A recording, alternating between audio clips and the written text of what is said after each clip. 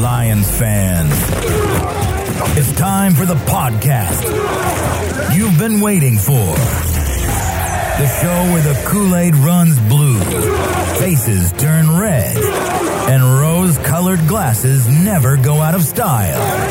This is the Detroit Lions Podcast, your Detroit Lions and Reddit connection. And now, two guys whose bodies have been toned and sculpted by craft beer, Chris and the Riz. Hey, howdy ho, Lions fans. Welcome to the Detroit Lions Podcast. This is episode 465. This is, our NFL Combine preview, and it's the official Detroit Lions podcast for the coolest part of Reddit that you'll yet to have seen.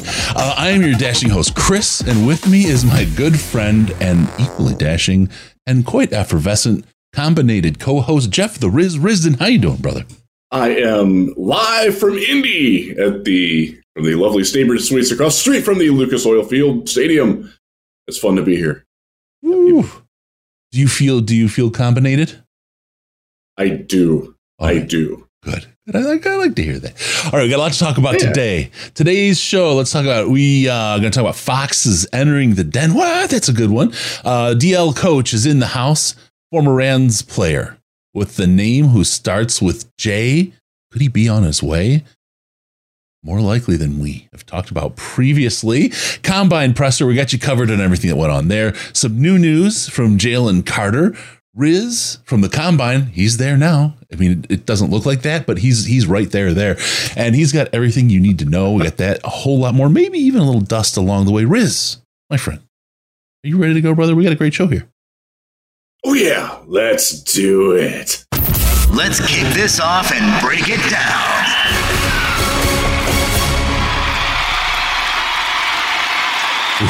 I do the volume a little there. It was blowing my ears out. Okay.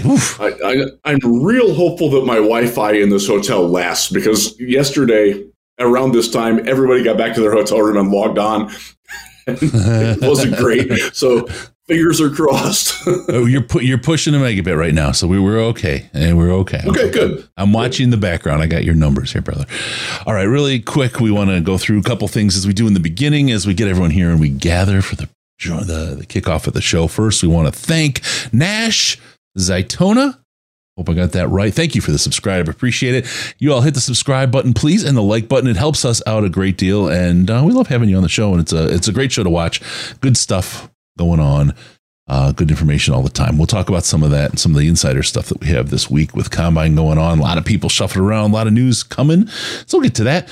Want to also, for the folks that are in the Slack right now, I need to let you know, get into the March Madness pool. Hit up Wisco in the Slack. We have it's great every year. It's got the brackets going and ready to pick on what is it? Super Sunday. Selection Sunday. You only need the edge of your seat. You don't pay for the whole thing. But we'll sell you the whole seat, but you'll only need the edge. The whole seat is only $5 a month or more for Slack. Go to patreon.com/Detroit Lions Podcast or join as a member on the YouTube and just email me at Chris@DetroitLionsPodcast.com. A shot of you getting that, because YouTube is funny. That'll get you access to the Slack. You can play in the March Madness pool. You can hang out with all the best Lions chat on the internet. All right, really quick, one thing to clean up from last week's show, Riz. I made a grievous error. I was talking Munchen and I meant Frankfurters. The game in Germany is not in Munich. It was there last year. I just made the assumption that it was going to be there again. But no. It's not under the winged. They will be back at the home of the Frankfurt Galaxy of the World League of American Football. Yes. Or the European League, NFL Europe. Löwe Frankfurt, the Lions of Frankfurt, who play in the German Ice Hockey League there. So there you go. A couple Lions in town, maybe, right? So that's where it is. Isn't Frankfurt? By the way, I will tell you. Right. Go ahead. I will tell you that the Chiefs people that I know think that this will indeed be the game. They don't know that. Obviously, nobody knows that. But if they were betting, they would bet on the Chiefs hosting the Lions in Frankfurt. Yeah. Chicago is pretty certain that they're going to be there. I'm not so much so, but they did. Chicago is also certain that they're trading out of the number 1 pick, and I'm not so sure that happens. Things are changing. We'll talk about that. Yes, they are. They changed a lot today, a whole lot today. A long day. I want to go into. We did a question, and it was like right at the end of the show. I think a lot of people might have missed it, and I want to throw this one up again and then we'll clean this one up next week. Hit hashtag DLP O-line love if you've got a name, but we're looking for a nickname for the O-line here in Detroit. And we got some bunch of input, bunch of good answers, but I want to make sure we give everyone a good shot. I want to get the very, very best, and we'll come up with a prize for you. Maybe something from Fanatics or something like that to round out your day, make you happy, gift card or something. But we'll figure something out for you. Looking for the best. We really want something that's good, sticky, descriptive, different. Something really, really good. I've seen a lot. Not saying we don't have it. Not saying we do. But if you have something, hit hashtag O-line love. I want to go, though, for a real question this week. And I want you guys to use the comments. And if you can use Twitter as well. Just hashtag DLP for this one. The question, I'll start with the question, then I'll kind of dive into why I'm asking it. But what would it take for you to stop watching the NFL? And this one occurred to me. We had a chat going on in the Slack, and it's something I felt when and you can't. It's always dangerous to predict the top of a market, but I just feel like the NFL is getting to be to that point of oversaturation right now, where and they are pulling the udders and getting every last drop of milk out of this stuff. You talked a little bit in the Slack about the Wi-Fi dying for the media at the combine, concessions and food not being so spectacular. Can I add to this? Yeah, go for it. As we got back from the Brad and Dan press conferences today, we walked up to the media room, which is a half a mile walk away, and parenthetically, and the lights were out. They couldn't figure out how the power was on, but the lights were out in the media room. So I grabbed my crap and came back to the hotel and rode here. It's not, by the way, the security guard has been asleep more than awake at the door of the media room too. So it's like Woodstock 99 from what I'm hearing as far as security there. They cut the cost. It's not, they have definitely shaved some things back. They've reconfigured the media area, specifically more so the Radio Row area. I was there today for a little while, and it's a lot more cramped than it used to be. It's giving the illusion that they're ready to move on from here, which is sad because everybody loves coming to Indiana and Indianapolis. It's a great town. You can walk indoors everywhere here. Yep. Great places to eat. Great hotels that are easy access, and it's going to be disappointing when they leave for Los Angeles, where everything is spread out, and they put it at their NFL campus out there by SoFi Stadium. But it feels very inevitable at this point. We got at least one more year here in Indiana, and that's probably going to be it. And that makes me sad. So it's almost like they're pushing it away. And look, Indy's a fine place. I'm not knocking it, but there's so much more money to be made in Vegas. There's so much more to be made in LA in a big market. We felt the push in Senior Bowl too, very similar especially with the competition from the Shrine Bowl, what they're doing there. That Mobile, as awesome as a location as it is for the closeness and the intimacy of the event, it may be on a short time frame. So we have that going on. Again, the question, what would it take for you to stop looking or watching the NFL? You have the whole Deshaun Watson thing, which for a number of people in Cleveland, as a Clevelander yourself, people stopped watching. There are members of my immediate family who have been Browns fans for their entire lives who do not watch the team anymore, do not pay attention at all anymore. Yeah. That's just the way it is. I will tell you that I quit covering the team full time because of it. I don't need that in my life. I got other things going on. Yeah. Plus, the Lions are better. That's a lot more fun, too. Thank you, Ryan. This is to help Riz cover Go in Dutch. Yeah, okay, we got that. Well, he's out there. Thank you for the super chat, brother. So you have that going on, right? And it's kind of, they've pasted over it. You can go into the Lions fans see the officiating, and there's, no one has hard evidence of any fixing. Some people absolutely believe it. It's the truth is probably somewhere just incompetence, but it's sometimes just really, really strange, right? How these things work out at specific times. It's called into question. Vegas getting involved calls it into question for some people. There's that. Then you get to, let's talk about the Washington and Dan Snyder and the follies that he's gotten away with for ages. And we're finding out the NFL might have covered some of that up. And now he's super inconvenient for the NFL.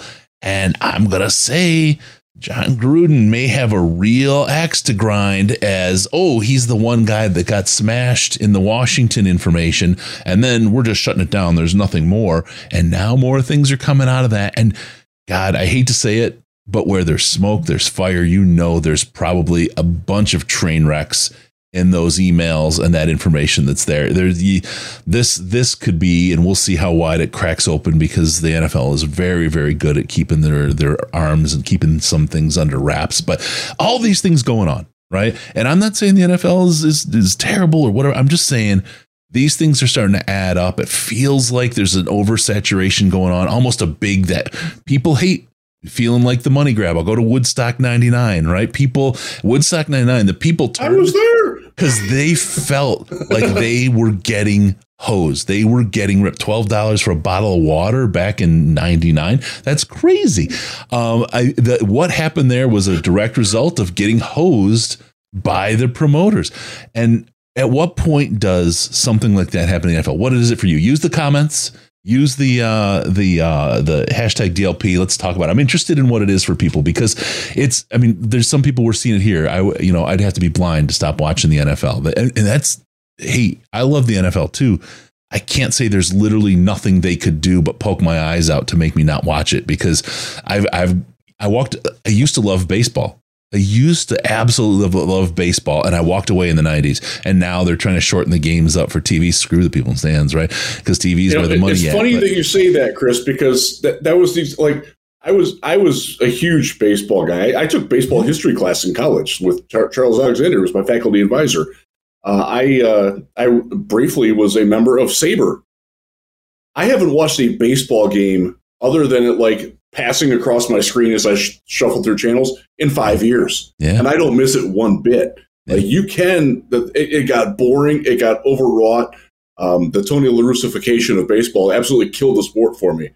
And the unctuousness of their commissioner and the people who were protectors of the gateway, like, the whole steroid era, and then their reaction to it, and how pompous people like Tim Kirchin and people like that, Buster Olney, got in defending things and the unwritten rules of baseball. And you don't want to break up another, like, shut up. Yeah. It got annoying as hell, and it drove me away. And I haven't been back, and I have no inclination to go back.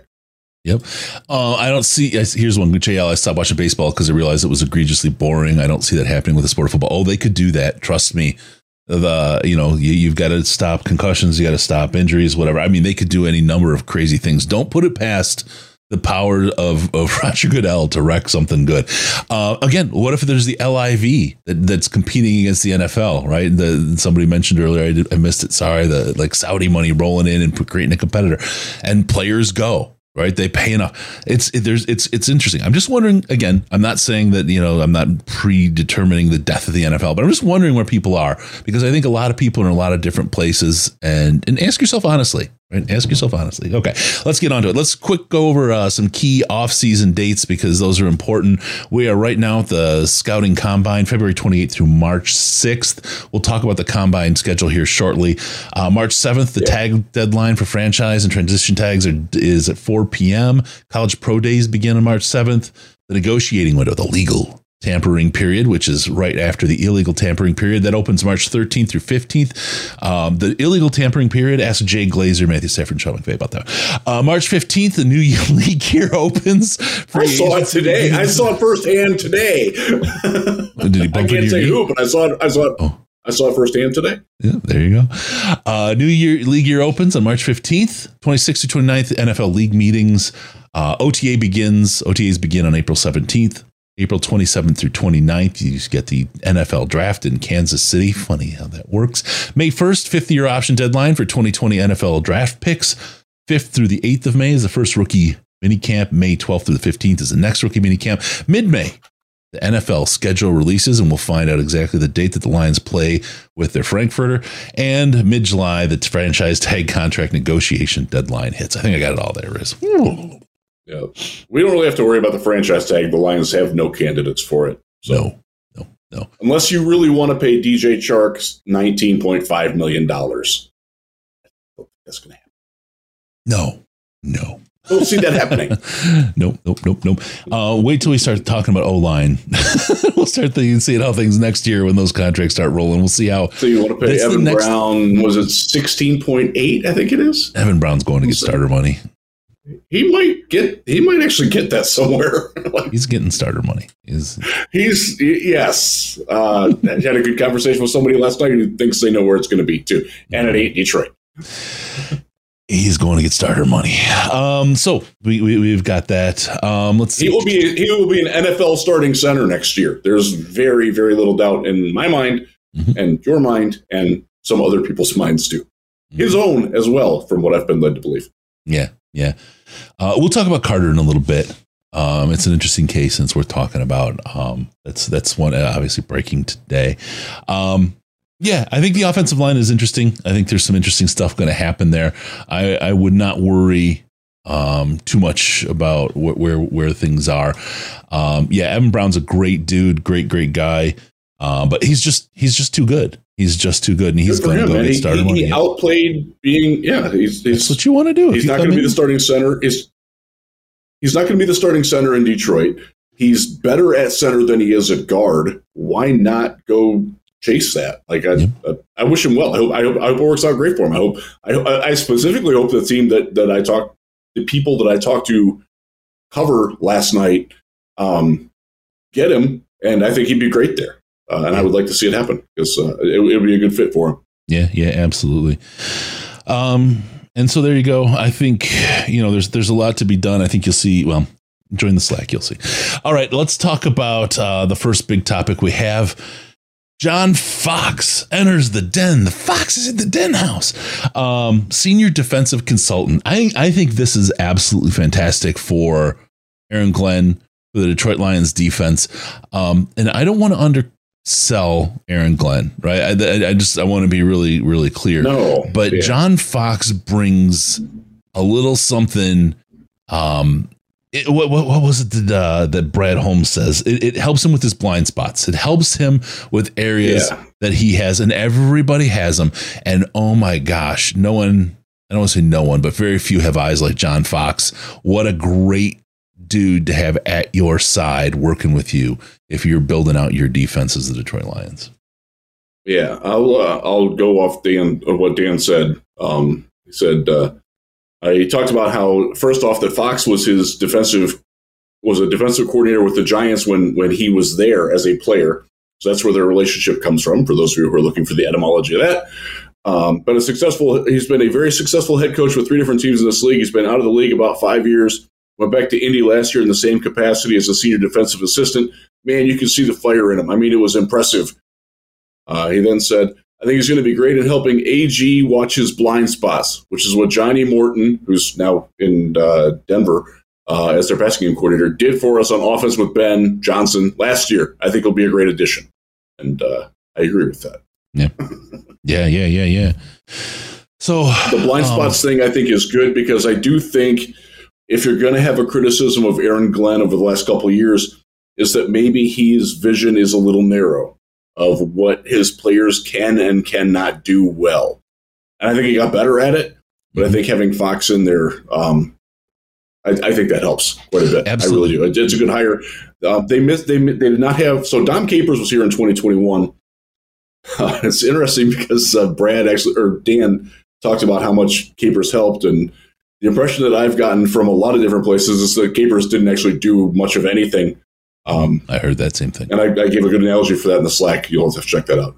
It's worth $5. But they missed the role. They clearly missed the role last year. Then they didn't have anybody in it, and it was definitely a priority for them to get somebody in. John Fox, 16 years as a head coach across 3 different teams. He's worked in a number of different defensive schemes, styles, under different head coaches, with different defensive coordinators. This is a guy who's seen a lot of football. I love it. I'll tell you. I think he's only he's 64 years old, so he's got a few years at this if he wants to. Well, this is the thing. You've got Aaron Glenn out there interviewing for jobs, and the question was, who's going to replace him? The replacement's in the building now. John Fox is an absolute stud replacement. If Aaron Glenn winds up going somewhere else, John Fox right now he has a place he can land. He can finish things out if he wants to. I mean, he's got a number of options, but you now have a guy in the building who becomes an heir apparent if Aaron Glenn does get hired or decide to leave. So and I'm going to say this, but this isn't, I don't want to imply anything. Or if he gets fired, because that seems to be a tradition every year. A coach gets fired, right? I mean, you have somebody there. And I hate to say it this way, but if you're building an organization, think of it from a leadership position, it's always nice for somebody to, if they get sick, they win the lottery, hit by a Greyhound, or you got to fire them, to have somebody who can replace them. End of story, period. Yeah. So this actually does make a lot of sense from a number of angles for the Detroit Lions. So I enjoy, this is Don H. This is really great. This is really smart. I'm enjoying how the Lions are coaching coaches. It's exactly it. And what you're seeing, you're hearing it on the national media now. You're starting to hear how they're developing players and how players, and you're seeing it with Evan as he goes on. That news will come sometime, but you're seeing them develop players. You're seeing things like that happen, but now you're seeing them also develop coaches. And the idea of, oh my gosh, what if we lost this guy? Next man up. And they're doing this development, and they've become, I've told you guys, and this is inside, from inside, the Lions are a destination for players and coaches. And from 2 years ago, Riz, from where we were 2 years ago as a team, or 3 years ago, we were absolutely, same poles of a magnet. The rejection of each other of talent in Detroit was full on. I mean, it was full, and the opposite's true now. I mean, we are a magnet for talent, both player and coaches. That's going to play out in pay, in expected pay, and in contracts. Coaches a little bit, but I think what you're going to see with players want to be here. Players will. I'll take a guy like Big V, and we'll just put this there. Big V is a guy that he's made a lot of money for not a lot of play time. We'll put it that way, right? I would expect a guy like him wants to be here. He's a super talented guy. If he can be on the field, there's ways that things can be restructured that. If he's not on the field, he's not getting paid, right? Period. If he's on the field, especially with what happened last year, it's pushed off to the next year's cap. So you don't have to be impacted with what you're doing now. It gives you so much more flexibility. I would look for a restructure there as an example. I would look for him to say, I'm willing to bet on myself rather than go somewhere else and grab some kind of contract. He's going to want to be here. I would look to see that worked out here over the course of the next couple of weeks. I would just say, I have a couple of points. First off, I don't think Big V's getting cut. I don't see that happening, and that based on a lot of different things. Again, it's just my read on the situation, but they like him a lot more than I think most fans would believe. I say that also about Charles Harris. Yep. If you're looking for one of Harris or Romeo to go, it's probably going to be Romeo. Again, that's just reading between lines and guessing, but that's where my guess would be at. Brad, to your first point, talked a lot today about when the first year, he's like, is that guy going to want to come here? And like, he's like, we don't really have that problem now. I'm paraphrasing for him. It's a nice place to be. And it was interesting because most of the questions that got asked today of Brad and Dan came from us locals, but there were some national people that asked, and that was one of the questions that was asked by a national person was, are you finding it easier to attract people? And he said basically, yes.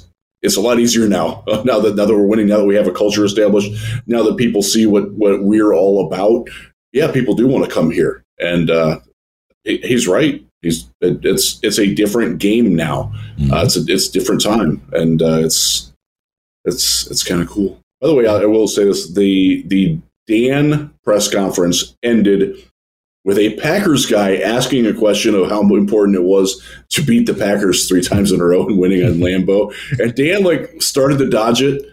And then he's like, yeah, it was really nice to beat that quarterback, among other things in his statement. It was fun. That was a good way to end the day. And that's why guys like that are in positions like that. Because my response is, let me reverse that on you. Ask you, how is it to lose 3 times? Right? I mean, that's the real question, because that's where it's coming from. But it's one of those things. But I would watch for Big V to get restructured. I'm just telling you, restructured, and then they can put some of the risk onto his contract and onto him to show up, because number one, he wants to be here. Number two, the money he's made for the little bit amount of play. I mean, it's there. It is what it is. Yes. So he's due, I think it's $14 million. He's not going to get $14 million this year. They will restructure. I'm very, very confident about that. Mm-hmm. All right, we'll move on. John Scott Jr. joins the Lions as a new defensive line coach. Did you hear that, Chris? I did. My man from Penn State, a little bit of time with the Jets ahead of that. Lots of defensive line coaching experience. The one thing I'll say is damn, we were right last week, because nobody had any inclination of who this was going to be. This was, and I don't want to knock on John Scott Jr. at all. So please, no one take it this way. Right. But I almost expected, with the lockdown on information that was here, like this is draft pick level lockdown that they had on this. I almost expected it to be, some kind of big name, like home run kind of thing. And again, I'm not knocking John Scott. I just didn't expect John Scott to be the guy that I heard of when they made the announcement. Yeah, they and again, this goes back to something that Brad said again today, is like the biggest name, the most expensive guy isn't always the right guy. And in fact, Brad was pretty clear actually that they're not probably going to chase after expensive people, free agents, trades, otherwise. And I think that's sort of the philosophy with the coaching. They are so big on coaching the coaches and having those guys develop talent. Quickly accelerating the development of players. I'll paraphrase. Both Brad and Dan said that's like one of their core values, and they clearly think that John Scott can do that. So one of his players is here, PJ Mustipher, and I didn't get to his podium in time. I only caught the very end of his question or his response when he was actually asked about it. And I'm frustrated that I missed that, but I will get the quote from it. But he was very complimentary towards Scott and said that he actually, Coach Scott called him to let him know that he was taking the job, like even after PJ had already been gone, which I think is a classy move. Like that shows, hey, this guy's not beholden to me anymore. He's in the NFL now. But Coach still took the time to let him know, and I think that tells you what kind of a person you're getting in John Scott, who I've never met. That's great. I like that. That's a nice little anecdote to lead into him. I thought it was very nice. Absolutely. All right. Ryan Williams, will they actually cut Romeo? He's clearly the better Okwara. Riz has had a tough one against Romeo for a while. He was cut last year. According to he was hurt last year. So he's if they're looking to make more cap room available for moves, and also I will add, if you want them to add an edge in the draft, which seems to be a very popular notion, you cannot justify paying Romeo Okwara and Charles Harris a combined, what is it, $17.5 million this year, if neither of them is going to play for you. Because if you're drafting a guy, it's because they're better than both of them right away. That's literally the only reason why you would do it. So, yeah. Basically, if you want to get better there, somebody's got to go. Like, one of the people that is getting bettered than doesn't have a spot on the team anymore. My guess would be that it's because of the way that the coaching staff has talked on and off the record about Charles Harris versus Romeo, who I think, by the way, is a better player than Charles Harris. They save more money by cutting Romeo, and I think that might have a little something to do with it too.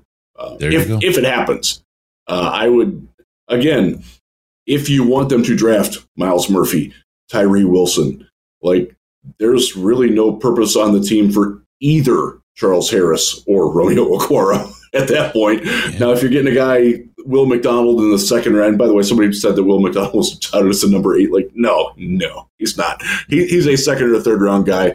The Browns would love to get him if he was younger. He doesn't fit their age guardrails. He's already 24. If you're looking at a guy in the third, fourth round as a developmental more type edge, then you can keep one of those guys. But again, you're not cutting Josh Paschal, you're not cutting Aiden Hutchinson, you're not cutting James Houston. John Kaminsky is all but locked up with the team already. There's 4. Harris and Okwara make 6. Julian Okwara makes 7. Like, you're not keeping 7 defensive. If you're going to make the move to draft someone or bring someone in from the outside, that means somebody has to go. Why not shave the biggest salary? And that it's the nature of getting better. Good players are going to go, and this is one where I think people have to get used to it. But just want to lock that in. Riz hates Okwara, so you can put that. You can print it and ship it. All right, let's move. That's funny, because when they got him, I was like his biggest trumpeter. Like, oh yeah, this is a great addition. People are like, oh, come on, the Giants suck, and they're dumping him. I'm like, yeah, because they don't know what they're doing. Yeah, a lot of questions about. He got hurt. A lot of questions about Levi coming back, and look, here's the deal. We saw Cam Akers come back from his Achilles with lightning speed. That was crazy. And he played and he looked good for a little bit, and then things happened that they seemed to happen in LA. I mean, that's just we'll see. I don't know that there's going to be. I hope for Levi that there's a sudden change in technology and sudden magic where he's the first guy to come back from fusion surgery like that. I don't expect it. I just don't expect it. If you're a GM, you never count a guy out until he gets his draft settlement. You can't say that. You can't do that, because then you're not acting in bad faith, no matter what or in good faith, no matter what you think. So that just isn't going to work. So I would just not think about that. Different surgery for Vaitai. Different piece. So there's potential for him to come back, and I would expect him to come back and be able to play. So there's the difference for the folks in the one thing on Levi.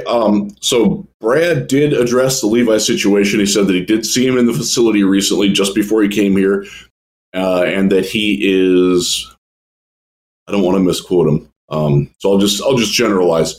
He's progressing, but they're still not sure how fast he's progressing, and not sure how much that they can ask him to do. Is the long and the short of it. Mm-hmm. And that goes that. And the worst thing you want to do is give him something that he can't do. Because then you look, especially after the road that Tyrell Crosby paved, you can't, you're locked in. I mean, let's not look. A little bit of butthurt in there too, but we won't talk about that. That's his tweet. More than a little bit. Add that to the injury list. But no,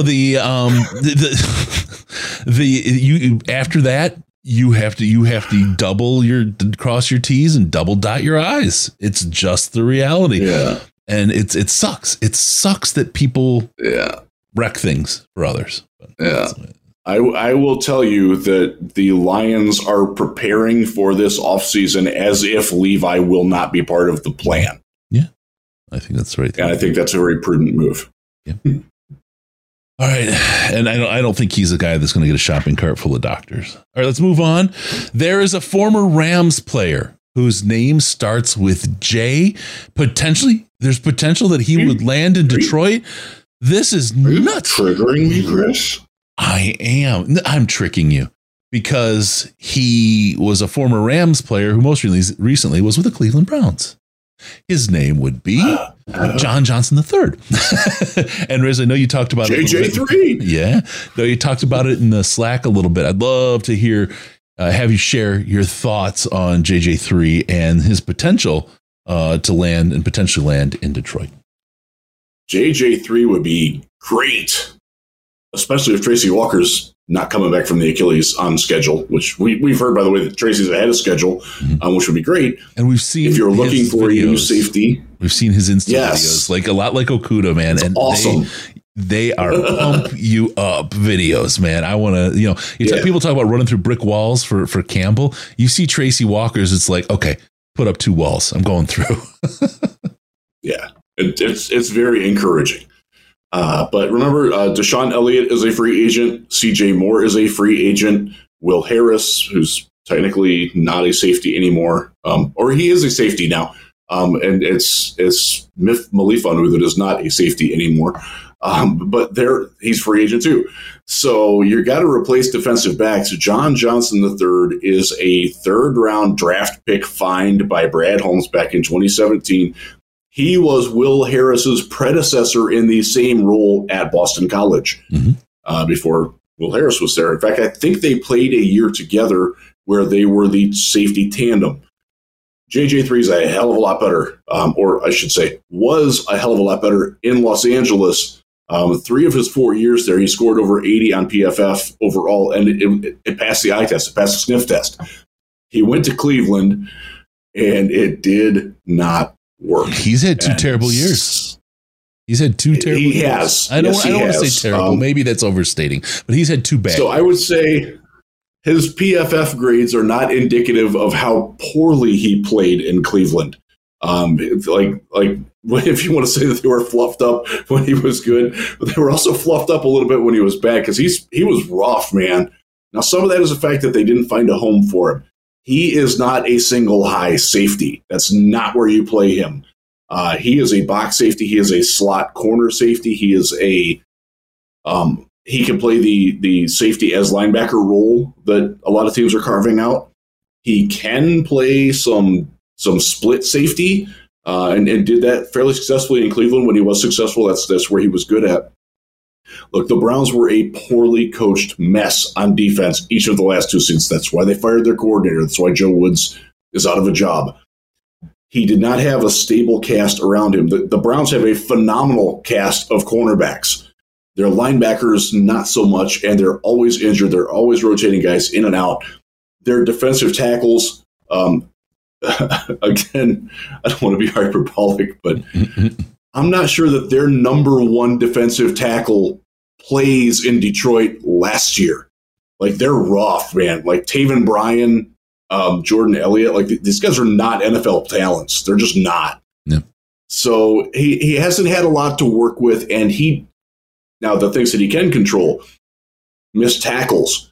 He missed a crap ton of tackles, and that's on him. So maybe he just doesn't like playing when there's no hope. Maybe he just wasn't a fit in Cleveland. Maybe he doesn't like playing on grass. I don't know. But it did not work for him, and it was a very expensive swing and miss by the Browns. Now you get a chance to get a guy who's coming off this, who has something to prove. Like, yeah, man, like, that was Cleveland's fault. That wasn't me. And I like that a lot. I like that attitude a lot because this is a guy who is a very good leader in Los Angeles with the Rams. They clearly, Brad and Ray Agnew know him. Jared Goff knows him pretty well. He can be a real asset. And I think the way that he finished in Cleveland, the price will be palatable for Detroit. And I hope that they go after him. I really do. Yeah. There you go. And that is your JJ3 update. Former Rams player whose name starts with J. I'm sorry to tease you folks like that. The other one, I would not. It's say the number. Say the number, Riz. It's not worth discussing. Just say the number. Put it that way. Say the number. If you want to give a 28-year-old cornerback $75 million guaranteed, more power to you. I ain't doing that, and Brad Holmes ain't doing that either. Especially a guy that every time he gets a contract wants a new one well before he's into it. So I'm that number is obviously unofficial, but it has been floated out there. Let's just put it that way. All right, let's get into the next one. This one's a big one, really kind of breaking here, and it's the talk of the town. I'm certain there in Indy, it has been in the Slack and all over the place. Jalen Carter's draft stock is plummeting, and I wanted to get the big downward trend. I guess I have to go this way. Chart wow, man, the news breaking here today, the information that's come out.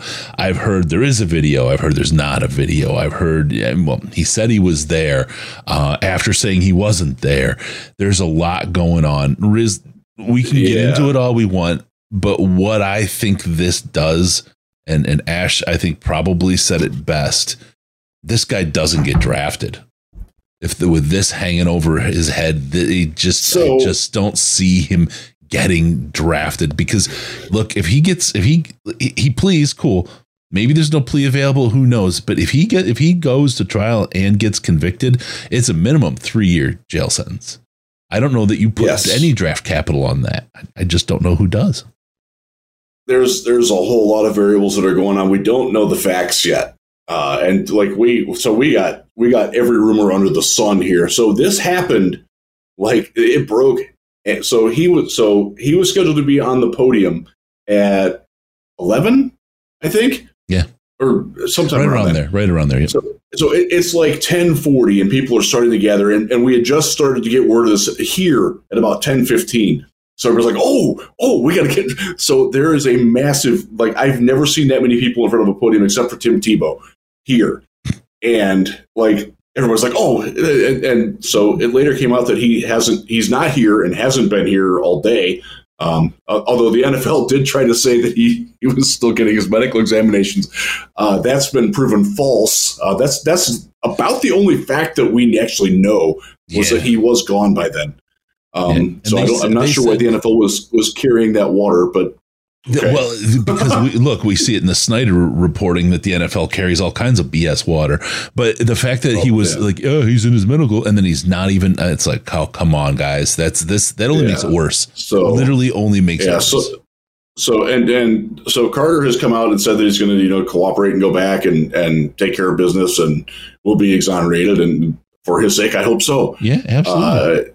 But from a draft standpoint, and that's where we'll keep it here, this is worse than Laramie Tunsil with the pot. With the gas this mask. Is worse than That's obviously. How we're opening this year's draft party, you guys. Just so you know, get ready. It's going to be a heck of a show.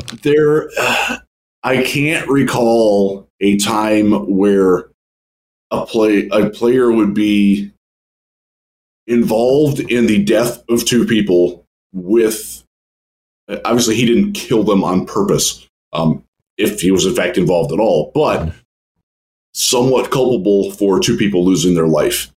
The most analogous situation to it, from what we can gather here, and again, I don't know what's fact, I don't know what's fiction, I'll just go off of what's being spewed out there, is Henry Ruggs and what happened to him in Las Vegas. And that was a career ender. Now, obviously, there's a lot more that goes on with that, but where do you draft that? Do you draft that if you're the Chicago Bears, who last year took their GM as a rookie, took a whole lot of grief for signing a lot of dudes that had some problems off the field? I don't think so. Well, let's be before this, his rate of sacks and so on. I mean, there was all kinds of, I don't want to say questions, but is he really that high on the board? Is he a product of what's around him as much as it's him? There was a lot of questions. So it was like, yeah, he could go early. He could go, top 4, whatever. That's kind of the consensus, but maybe. And there's a lot of talk that he couldn't, and things switch and move and change. I mean, we're still pretty early. The combine hadn't happened. I mean, now you're not going to see him at the combine. I think that hurts him. I think that hurts him with definitely. This is a guy who needed to work out. He needed to show that he could work out. Yeah. And actually, I think he was going to not work out anyways. Which I think is a poor move on his part. But it's really hard to know where every individual NFL team would be if he's. So this will not be adjudicated before the draft. This is part of the problem that you have. Even a plea deal, like they're not getting that done in 7 weeks. Just the wheels of justice don't spin that quickly. It just doesn't work that way. And it's so you're going to want to invest. Fans, I'm sorry, just really quick. As football fans, people want it to go faster so we can find out and know for the draft. Whereas anytime you would have any kind of allowance in the justice system for the guy they don't like, right? It's kind of, this goes to that question of the week, right? The whole idea of what would it take for you to stop watching the NFL? Like if I don't know, if the NFL covered for this guy and he caused the wreck and it comes out in 3 years, would that be it? Like they covered for a murderer? Is that enough to get you started? Question of the week. Hit #DLP on Twitter. hit it in the comments. Go ahead. Sorry. No, we were talking about Ray Lewis. Did I say that out loud? He's here too. I better watch myself. Yeah, in the room. Blink twice. Blink SOS if he's in the room. No, I did actually see him. I didn't see him. I know he's here. Yep. That way. So with Carter, if this is not adjudicated, if these charges are still hanging out there, and it's draft weekend. Do I think that the Detroit Lions take him at 6? No, I don't. Do I think that a lot of other teams would make the same decision? Yes, I do. I don't think there are many teams, I won't speak for them all, but I don't think that they would take him. There's too much risk there. And look, we'll go back to Cleveland for a second. The Browns took such a massive local PR hit that they're not recovering from nearly as quickly as they expected in taking on Deshaun and all that's going on with him. And Deshaun, as reprehensible as his allegations against him are, didn't kill anybody, intentional or not. Really quick question. Where's Cleveland drafting again? I just want to see where Carter might go. 40. Might as well double down. Yeah, they're what, 43? Yeah, their first pick, the Texans own at 12, and look for that to be a wide receiver. Look for that to be the first wide receiver. Little dust there. Their first one will be a quarterback, and who's going to get measured very prominently very soon. Well, we'll talk. The way we are actually having prop bets amongst ourselves in a group of the media on the exact dimensions that Bryce Young will weigh and measure in at, and it's fun because we have in that group is somebody who has covered him at Alabama and has stated with video evidence that he knows exactly how much he played at. Mm-hmm. And we're going to see how that comes out. He gets weighed on Friday. I can't keep track of the full days. Tomorrow. Oh, so tomorrow morning we get his interviews. We get cornerbacks and safeties, which will be fun. By the way, I'm transcribing Christian Gonzalez's interview, so which means I get to sit with him and talk to him the whole time. So that's going to be fun. Send it to me. I'll have back several questions. 20 minutes. Yeah, I'll have it transcribed in 20 minutes for you. Send it to me. I'll get it. So I've gotten better at it. I did 2 today. One of them, the guy only got 4 questions, which was nice because I picked a guy that nobody knows. That's how we have 18 languages up on for folks, both including English for those who would like to watch another language or have the transcription in English because of whatever reasons. We have that available for you in literally within, I think it's about 40 minutes after the broadcast across the board. I can handle English. That's impressive, brother. I can do English and nothing flat. That is impressive. I will say I learned yesterday that the voice recorder function on my Android has a talk to text feature. Yeah. And it's not accurate, but it's better than nothing. That gets you a start anyways. It's easier to go through and edit words out or change like pronunciations or spellings than to just type the entire thing out. Because you should see my Hindi handwriting. It's top shelf. Korean. I got the Cyrillic languages. I got it all, brother. All right. Anyway. If you can write in Cyrillic, more power to you. So yeah, the long and the short of it with Jalen Carter is that it's very unknown. There will be pressure, even if he's cleared, from certain people, certain fans, certain media that will say, you can't take this guy, or I don't want you to take this guy, and different teams will respond differently to that pressure. And I couldn't tell you where the Lions are at with it, but I will just say that I would be surprised if it's still pending on April 28th, April 27th, whenever the first day of the draft is. If it's still pending, it would be stunning to me if the Lions drafted him, because that's just too much of an unknown variable that it could go horribly wrong. He had something in September. I just don't think that the Lions are going for him. I don't. And the character is a big thing. And I think this is something that's just going to be in the way. There's other players that they'll look at, and I think they'll find that they'll feel their value is gained without risk somewhere else. He may be a great player, but you've got a pattern of risk, and I don't think that the Lions are willing to take those kinds of risks that you spend that money. They did it with Onwuzurike, and I don't think they want to do it with injuries. I don't think they want to do it with anything anymore, because they recognize the value they're building through the draft. There's the drop off in talent from him to somebody else they could get at 6 is small enough that it isn't worth the risk, I think, is where I would put the calculus on that. I would concur with that assessment. Yeah. All right. So there it is. Big news on Jalen Carter today. A lot of people talking about it. It's so unfortunate for everybody. I mean, it was a bomb dropped here. Like, it was crazy. It was all anybody could talk about for a couple of hours here. And it's, again, it's tough because you don't know the facts. You don't know what happened. And the problem is that we're not going to get resolution on it fast enough for the draft for him, for it to matter. And that's, I got to get to a mock draft. I don't know where the hell to put him. I don't know what to do. I just thought of that. By the way, I did write something, my thoughts on it, a little bit deeper thoughts on how it impacts the draft at Real GM, footballrealgm.com. Check that out if you care more about my thoughts on Jalen Carter. There you go. All right, I have to apologize for my early failures with the thing at the bottom talking about the topics. I forgot about it. It's the only second time we're using it. I'm a little slow, so I apologize for doing that. All right, let's talk about Brad Holmes and Dan Campbell. They were at the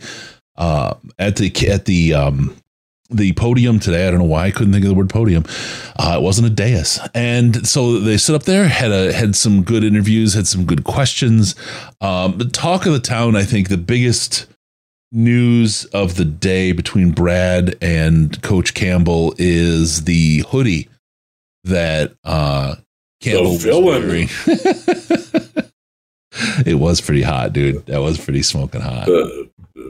Brad Holmes had it rocking, man. And so he actually had a couple of people come up to him after his press conference and ask him where he got it. I didn't hear the answer, by the way, either. I wasn't within earshot. So of course not. Sorry. Darn it. I missed it. Darn it. Yeah. All right. I want to get something really quick because I want to make sure I get this one handled. Okay, we'll get to that in a second. So yeah, that was great. What do you want to hit from? Oh, here it is. Go to liveafreshlife.com. Liveafreshlife.com. Yes. You know what that is? That's Q. The Q is a hell of a store there. His hoodies are fire. I love that stuff. That grayish, brownish, suede-ish one. That's beautiful. Yeah, I got one. I can't even describe the color. I got one lined up coming my way. I can't wait. I love it. It's good stuff. Really, really good stuff. And it's got the Gen Z, the Zoomer stamp of approval too. It's not just the Boomer, it's got the Zoomers. So check it out. Go head up to liveafreshlife.com and get your stuff. It's the only place you want to go for like baddest hoodies. And they got t-shirts, the whole thing. Great stuff there. All right, let's talk about what else went on in the combine. Sorry. No, it's good.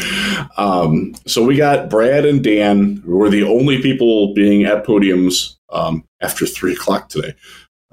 Thankfully, Brad came out 5 minutes early. We were all grateful for that. He talked about a lot of things. Basically, talked about. I'm looking at my notes here because I have it. Positional value. The biggest concept that I got, and again, I'm going to have to paraphrase here because his stuff's all on my phone here, and I haven't transcribed it yet, and I'll get to that at some point. I have to eat at some point too, but I will. So he talked about that they wouldn't necessarily look past talent at a position where they might already seem like they're set, and this is where the edge talk comes in. And I will say, I still do not think they're looking at an edge early. There are people that will disagree with me that are here that will disagree with me on that. And we will find that out. But Brad's statement today certainly gives a lot of weight to the people that are arguing against me, that they will and the obvious case is Will Anderson. Like if Will Anderson's there at 6, you take Will Anderson. I don't have a problem with that at all either. I think he's great. I think he's a little overhyped, honestly, but he's a really, really good player. He's going to help your secondary. He would. Yeah, he would. And so then Dan talked about how do you, we'll find a way to get all these talented guys on the field. We'll figure that out. That's what coaches do. Again, paraphrasing. And I liked that answer. But there were two other big things that Brad hit. Sorry, I'm tired. One of them was the backup quarterback. And this is where Brad acknowledged that he didn't do a very good job last year. He's like, I got to do better at planning and addressing what's going on behind Jared. And Dave Burkett was standing right in front of me, and he tried to get him to bite, and Brad dodged it very nicely, whether they would draft a quarterback in the first round or not, which, of course, he's good at that. I actually thought that Brad's answer was pretty good, and it did read as a goodbye note to Nate Sudfeld that it doesn't sound like they have any interest in bringing him back. So you're going to see. So most of the people that I have spoken with down here, and I put myself into this camp as well, think that they're signing a free agent of some value and drafting a quarterback. But again, where do they draft it? Don't know. This is what I said ages ago. They're going to get a free agent, and you heard him. I think he gave it away when he said they're going to get a developmental guy. You don't draft a developmental guy at number 6. You just don't. I mean, that's not what that guy is. No. It's a free agent, and you can draft CJ Stroud at 6. CJ Stroud is a developmental, therein lies the problem that they're clearly committed to Jared Goff. After what Dan said earlier in the day to Peter Schrager, I actually think that this was a thing where they might almost be opening up contract negotiations with Jared Goff this offseason. And I didn't think that was possible before. And now I'm more inclined to believe that they might do that. And I'm telling you, surprising to me because I think people are missing it. I really do. And I know you and I disagree. And I know he's had, the last couple of years were bad in LA. They weren't great. I know his first year here wasn't great, but we also know that the talent that he was surrounded with was, I think the technical word is ass. I mean, there was not talent there. I mean, Stafford would have had. They made the Super Bowl. No. I'm talking about the Lions. The Rams made the Super Bowl. They switched quarterbacks. Yeah, they made it 2 years ago too. So the first year here is what I'm talking about. And there just wasn't. Ass is the technical term for the talent that was surrounding Jared Goff. This year, Jared Goff had a hell of a year. People forget the first 6 games, only 2 of them, the offense stumbled. For the first 4 games of the season, we were the top offense in the league. It wasn't a quarterback problem that stopped us from the playoffs or that prevented us from winning those games. You put a numbers 20 defense on this Lions team, and especially the way the Niners played that first week in the playoffs, we make week 2 with him. I really believe we do. I think Sean McVay had a lot to do with Jared Goff's demise in LA. I really, really believe that. I think we're going to hear and learn a lot about Sean McVay and what goes on in LA and his teams. Not that it's a bad thing, but how he runs his players. And I think he runs them. And it is what it is, right? I mean, you talk about there's people, and they're starting to come out a little bit now that they're not winning as much in New England about I don't know that I'd want to play there. It's that culture, that thing.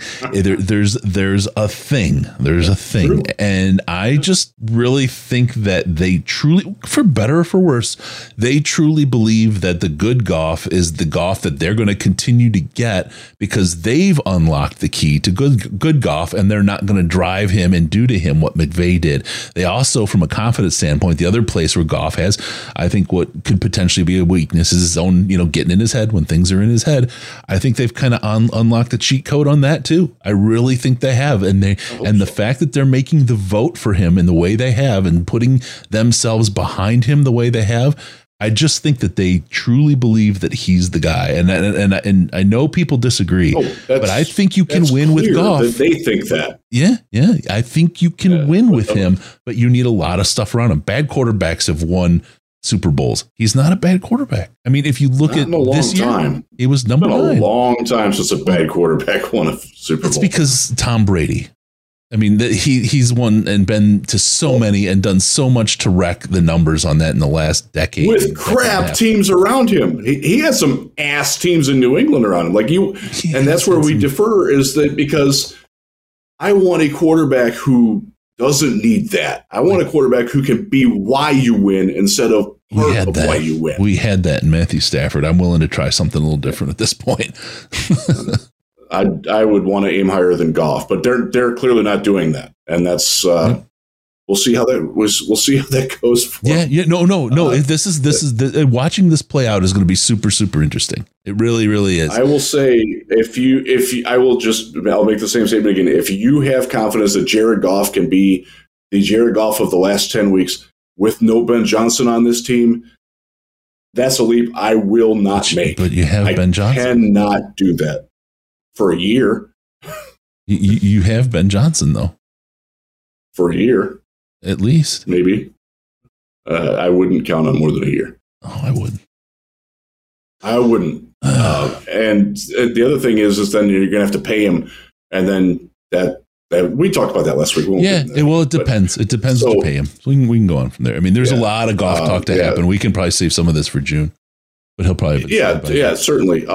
But so... Let's look at the quarterbacks real quick, and none of these guys were mentioned by name by Brad or Dan today. Anthony Richardson is, I will say that I would be surprised if he's there at 6. So this whole argument about him is probably moot. All the buzz and all the connected people and the tape people are all like he's going before Levis. And that surprises me because I thought Will Levis was going to be quarterback 2. And I'm probably going to take the L on that, although that was obviously early. But if there's 3 quarterbacks that are taken before Detroit, and I think that's probably a safe bet, especially with the way that Carter's ambiguity is now, Richardson's going to be one of them. And it might not be the teams that are there now, so I think that's a conversation that's probably, we're going to look at this in a couple months and be like, why the hell did we spend so much time on Anthony Richardson? Because he was never going to be there at 6 to begin with. And I think that's probably where we're at. So then you got to look at the next crop of quarterbacks, and the one that fits, and I heard this name a lot last night, was Hendon Hooker. There you go. With the Vikings, specifically with the Vikings pick in the second round. They think that I'll say they. Not the Lions. Not the Lions. They think that that's about the range where he's going to go. That he's probably not going to be there much later than that, and he actually could go earlier than that. And by the way, I heard from one draft analyst that you would know from TV who said last night, off the record, that if Hendon Hooker was healthy, he would be graded higher than Will Levis. And that's, if you can get that guy at 55, yeah, 55, right? Yeah. 55? Mm-hmm. You take him. Yeah. I don't care that he's 25 years old and won't play next year.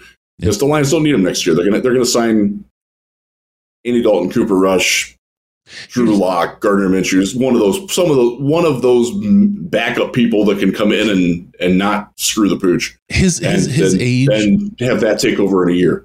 Hendon Hooker's a guy you could probably get 13 years out of if he played a long career and if he was good enough, right? If he's that good, he can play till about probably 38. So you get this guy, right? I think, and we talked about this a little beforehand, I think the NFL is changing. I think Justin Fields kind of and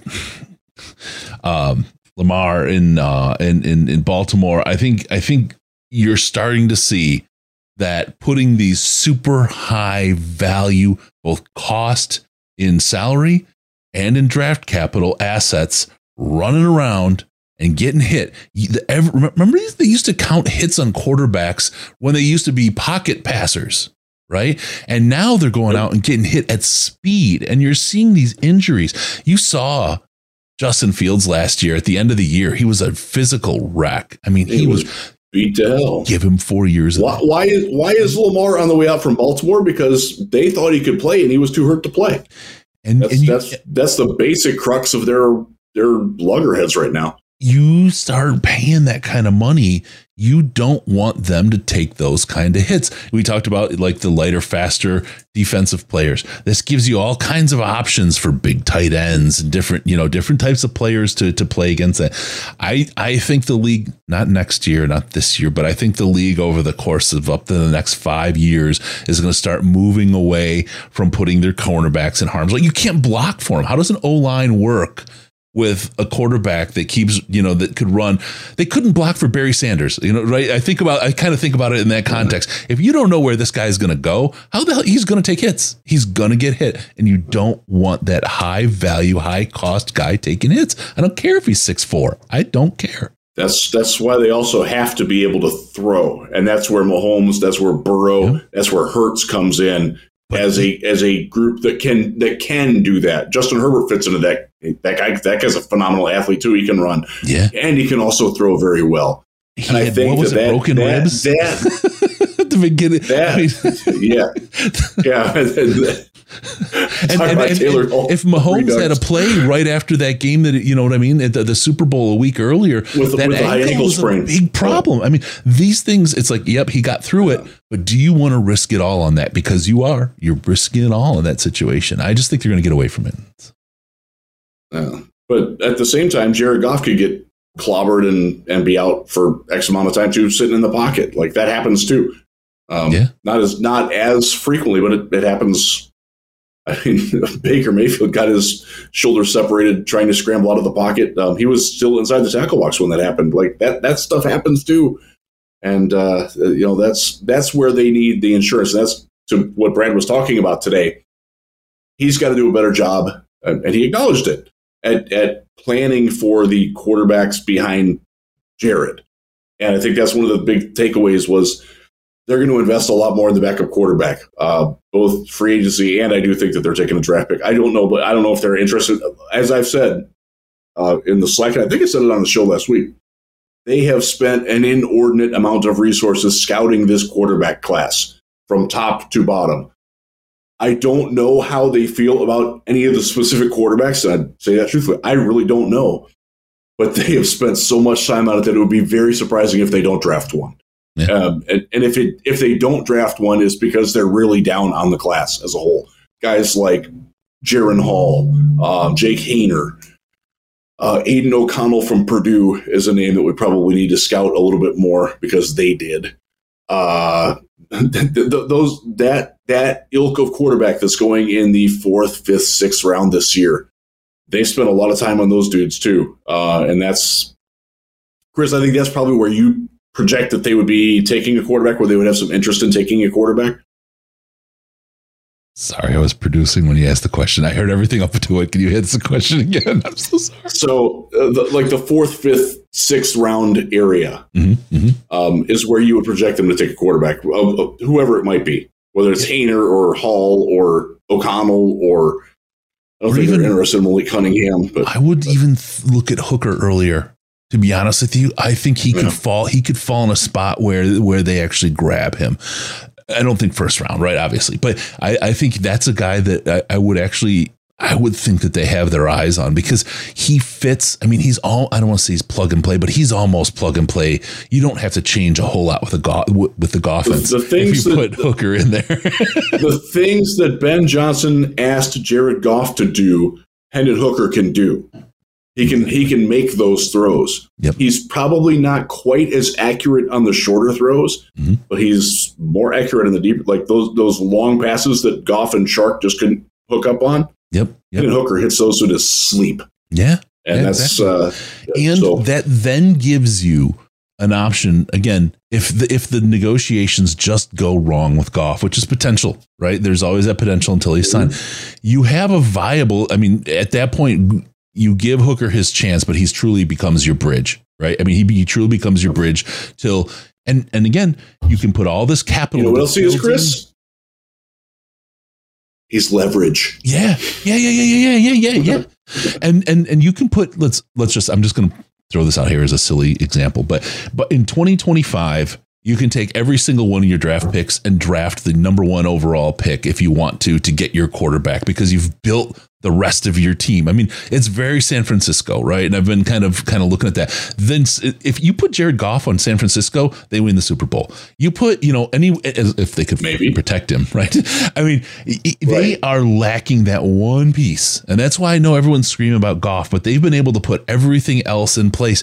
And then I can see, especially you're in a position there where then you're plugging and playing as a contract goes and you can't afford them, but you can continue just to roll and draft your quarterback until now, just for people that are out there, I think some people are going to say, he said trade everything, every single pick. It's not what I actually said. I was just making a rhetorical statement to say you could trade anything. Let's go to the guy you want. Let's go to how the Rams got Jared Goff. They were picking 15th that year.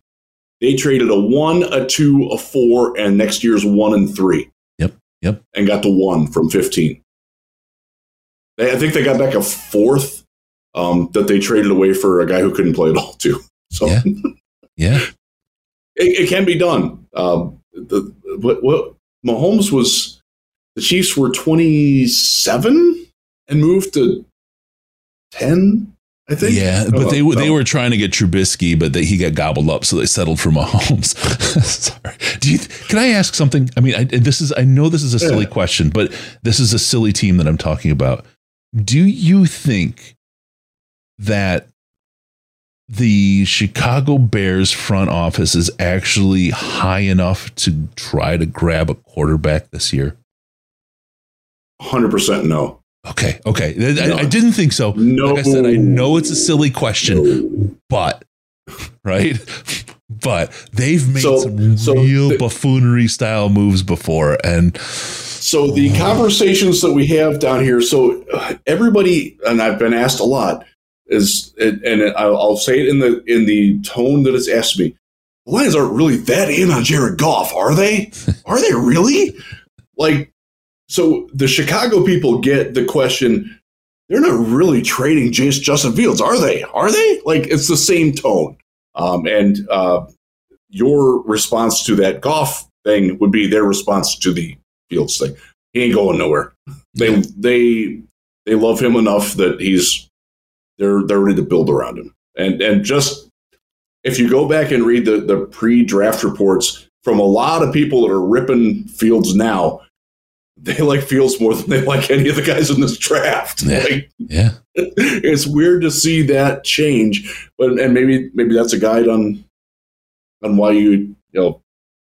I only ask, right, because the level of buffoonery can almost not be understated historically in Chicago, and I just needed a sanity check there. Like I said, I didn't think this was the case. They're not.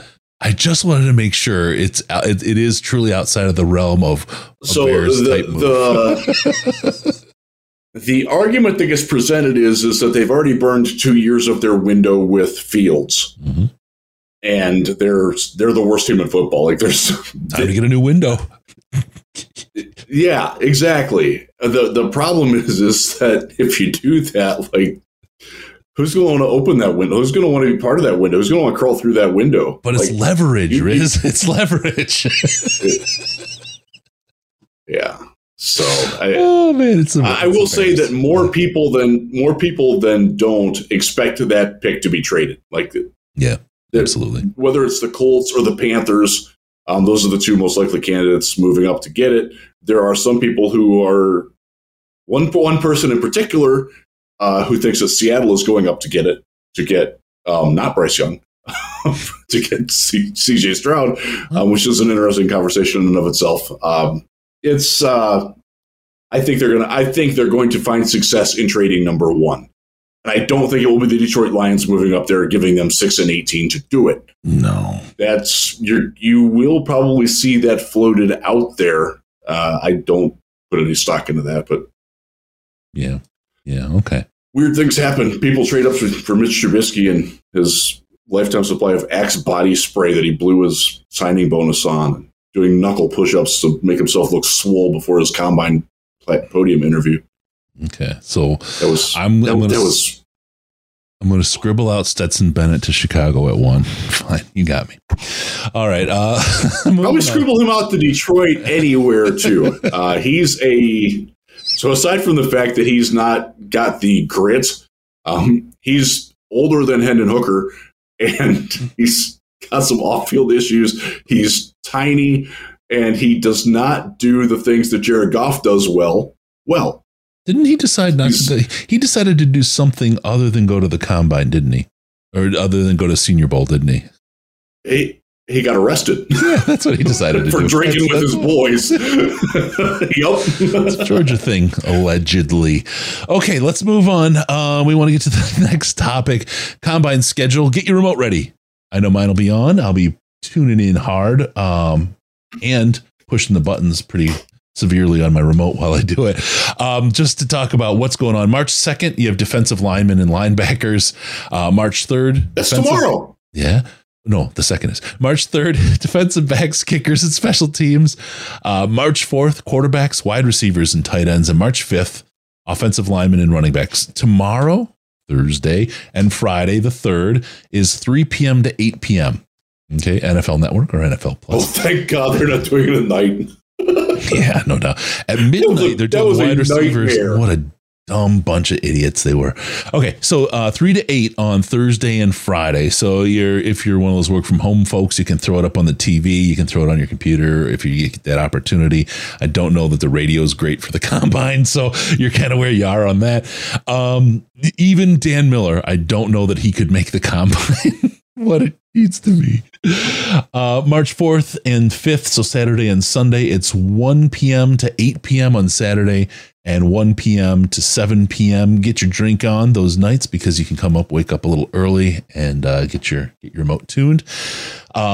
I'll talk about the combine, the drills. We'll just really quick go over the drills. 40-yard dash. I think you guys have heard of that. We always support St. Jude. If there's a spot to get a chance to throw to Run Rich Run, please do. It's always valuable. We're still open to it. stjude.com/DLP. You can even donate there if you wanted to. Bench press of 225 pounds. Did you hear that we raised over $100,000 for St. Jude, Riz? Vertical jump. We've got the broad jump, 3-cone drill, 20-yard shuttle, and the 60-yard shuttle, brought to you by Amazon. Go to support the Detroit Lions podcast when you shop at Amazon by going to amazon.detroitlionspodcast.com. Amazon.detroitlionspodcast.com. They give us a little kickback, costs you nothing more. Support the podcast by doing something you were going to do anyway. All right, there you go. What's your favorite? I mean, the 40 tends to be the favorite because it's the wow drill, but what's your favorite drill there, Riz, at the combine? 3-cone. No question about it. 3-cone is the best evaluator of relative athleticism, especially for bigger guys. Offensive linemen, defensive linemen, pass rushers, linebackers. You don't want guys that don't do well in the 3-cone because that means that they can't adjust laterally. That means they're stiff, they're narrow. You don't want that in your players. Think like Jared Davis. It was really good to straight line. Not so much if he had to veer in any other direction, aside from his lack of relative instincts. Our friend Pat Kerwin, who I saw today and talked to for a couple minutes, what condition was Pat in? What condition was he in this time? Pat was working today. Pat was working hard today. Okay. He was working hard when we saw him too. But. Yeah, he was. But he puts together it's a combination of your, what is it? It's your, Brandon Kerr knows this. If you're watching, Brandon, put it in the chat because I want to get it. It's broad jump, vertical, and one other thing, and they add up to a score, and like it's an explosion score. And if it's over one value, that's what you want. So I do actually look at that because PK knows what he's doing. I'm just too tired to recall the exact parameters of it right now. But I do look at that. I don't care much about the 40. I do care about the 10-yard split. The problem is that they're unofficial, and they often change drastically from the unofficial times that you see on TV to the official times that get logged later. And that's never been accurately explained to any of us, and that's kind of a wonder. I don't know, but I do like watching the dudes run the 40. Just like it is fun. Devin Achane from Texas A&M can run the 100 in like the 11th fastest time in world history. Like he's that fast, like massive traction. I want to see that dude run. And don't stop at 40. Like, just keep going. Just keep running. Just keep running. I do. And I put this in the article that I wrote for Lions Wire because it is something that I know that the Lions value is like the linebacker drills where they get up off the ground and they run one way and they run another and then they chase a mythical receiver in coverage. I do watch that. I like that stuff. I don't really much care if they can catch or not. That gauntlet drill is sort of weird. Wide receivers hate that, by the way.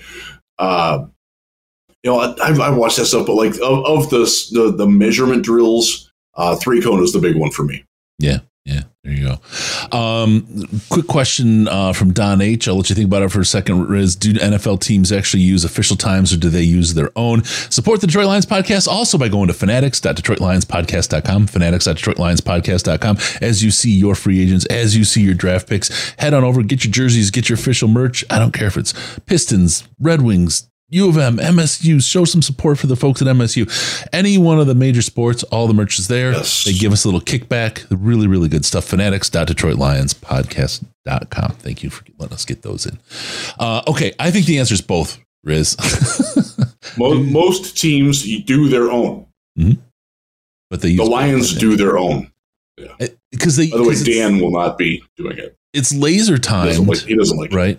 It's laser timed, but I think they have differentials that way, but they also do their own. I think they use both to do their evaluation. But Anand comes in with the big one. Anand from the Slack. Thank you so much for being a Patreon supporter. I think Brad prefers in-game GPS speed, and I would say absolutely. I think that 100%. Is 100% how he does his final evaluation, and that is being more and more widespread. That is something that a lot more teams are looking at, and that is accurate. And the other thing that they can do now with the tracking is they can tell you how long they sustain that speed too, and that's critical. And that's definitely data that is out there that the teams are using. When you hear analytics being talked about in the draft process, That's it. Yeah. Like that's analytics right there. And it's not a bugaboo. It's not a dirty word. It is what it is. This alludes to what Coach Campbell was talking about today, and I will not directly, but I will paraphrase the underwear Olympics. Right, to see their pajamas, to see these guys out there in their pajamas. It's interesting. It's good. You can still do relative scores from one guy to the next, but it really isn't game speed. So you really, the film is where it's at and how they've played. We talked about that. Like the Senior Bowl was the last chance to really see these guys play because they're now in shape for a track meet. And they've been working to be in shape for a track meet. And now after this is over, they're going to get in shape for pro days. And then they're going to be in shape for football as they get closer towards football season. But this whole thing takes them into a different kind of body makeup than when they play ball. Yeah. And so one of the things so we'll go back to Bryce Young very quickly. Mm-hmm. We're all expecting him to come in at 200 or perhaps a little bit more than that. He is not working out. He's not doing anything. He's not throwing. He's not doing any of the testing at all. He will do that at Alabama's Pro Day where it is incredibly scripted for him. I will say Pro Days, like you're not going to see a lot of teams sending multiple people to Pro Days anymore. They have jumped the shark. Yep.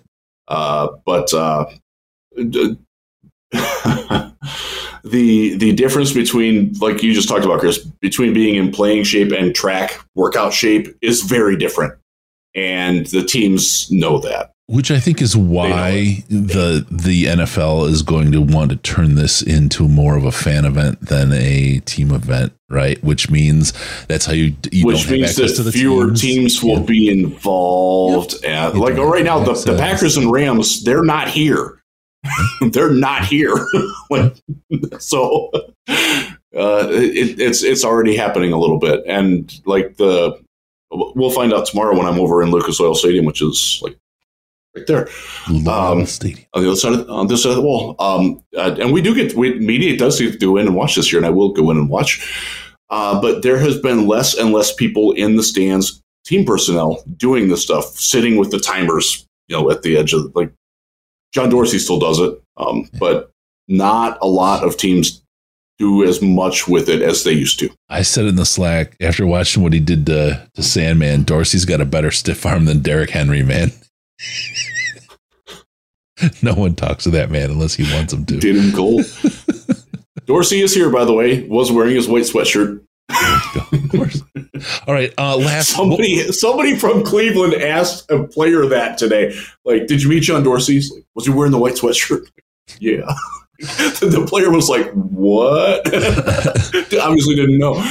What to look for at the 2023 Scouting Combine. I just want to really clearly let, character and background, absolutely. But don't think it's getting the door for the little old lady or helping someone across the street. Character is about more than not driving drunk or crashing a car. Character for them is, I'll sum it up in their word, grit. The ability to be coached, yes. That desire and love of the game of football, that desire to be the very, very best you can. That'll beat 2/10 on the 40. That'll beat scores on the 3-cone.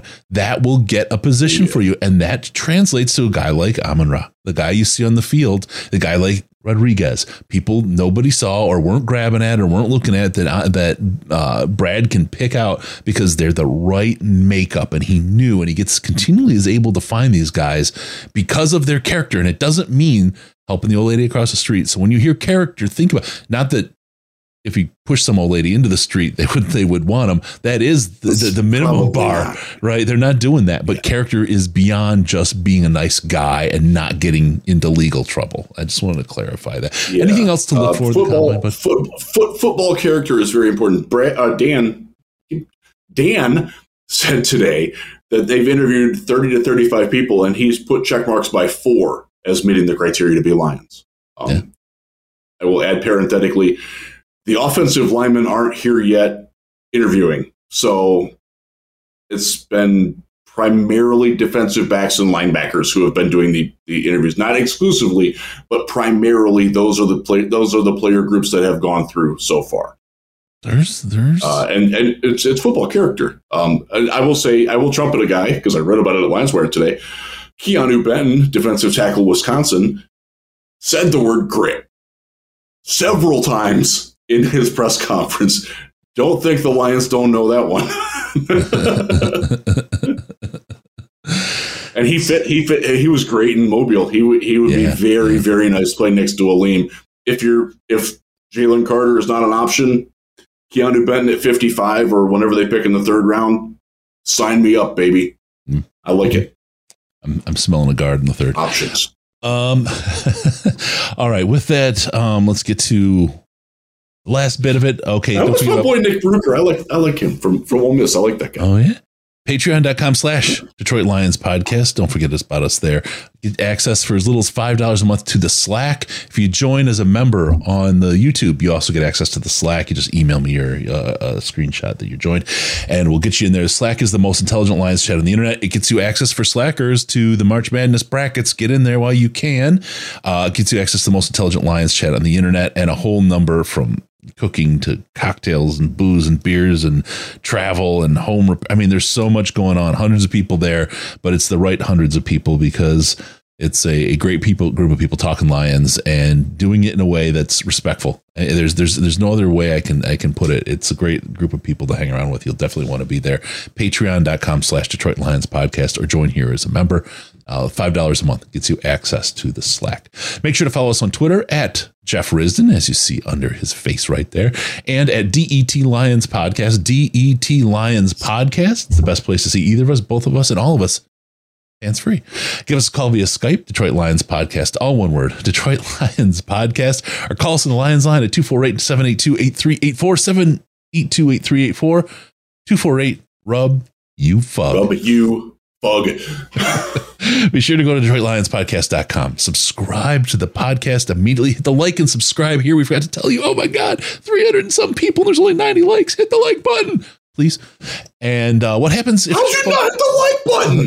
I don't know. What's wrong with people these days. You try to count on them. You got to remind them.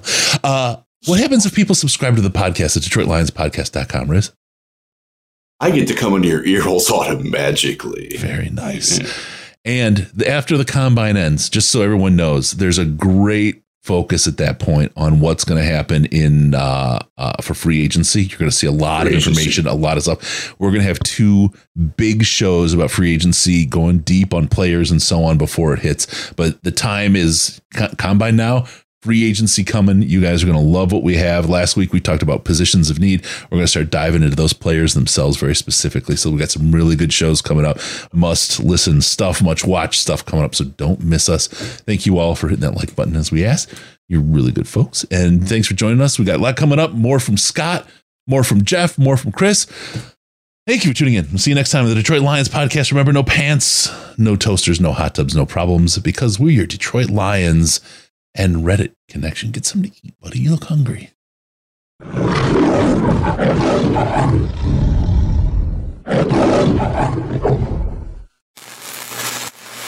Final seconds winding down, and look at that. How big is that? Chris and Case out of time. Pack the bag, start the plane. This show is over. You've had enough of that shit.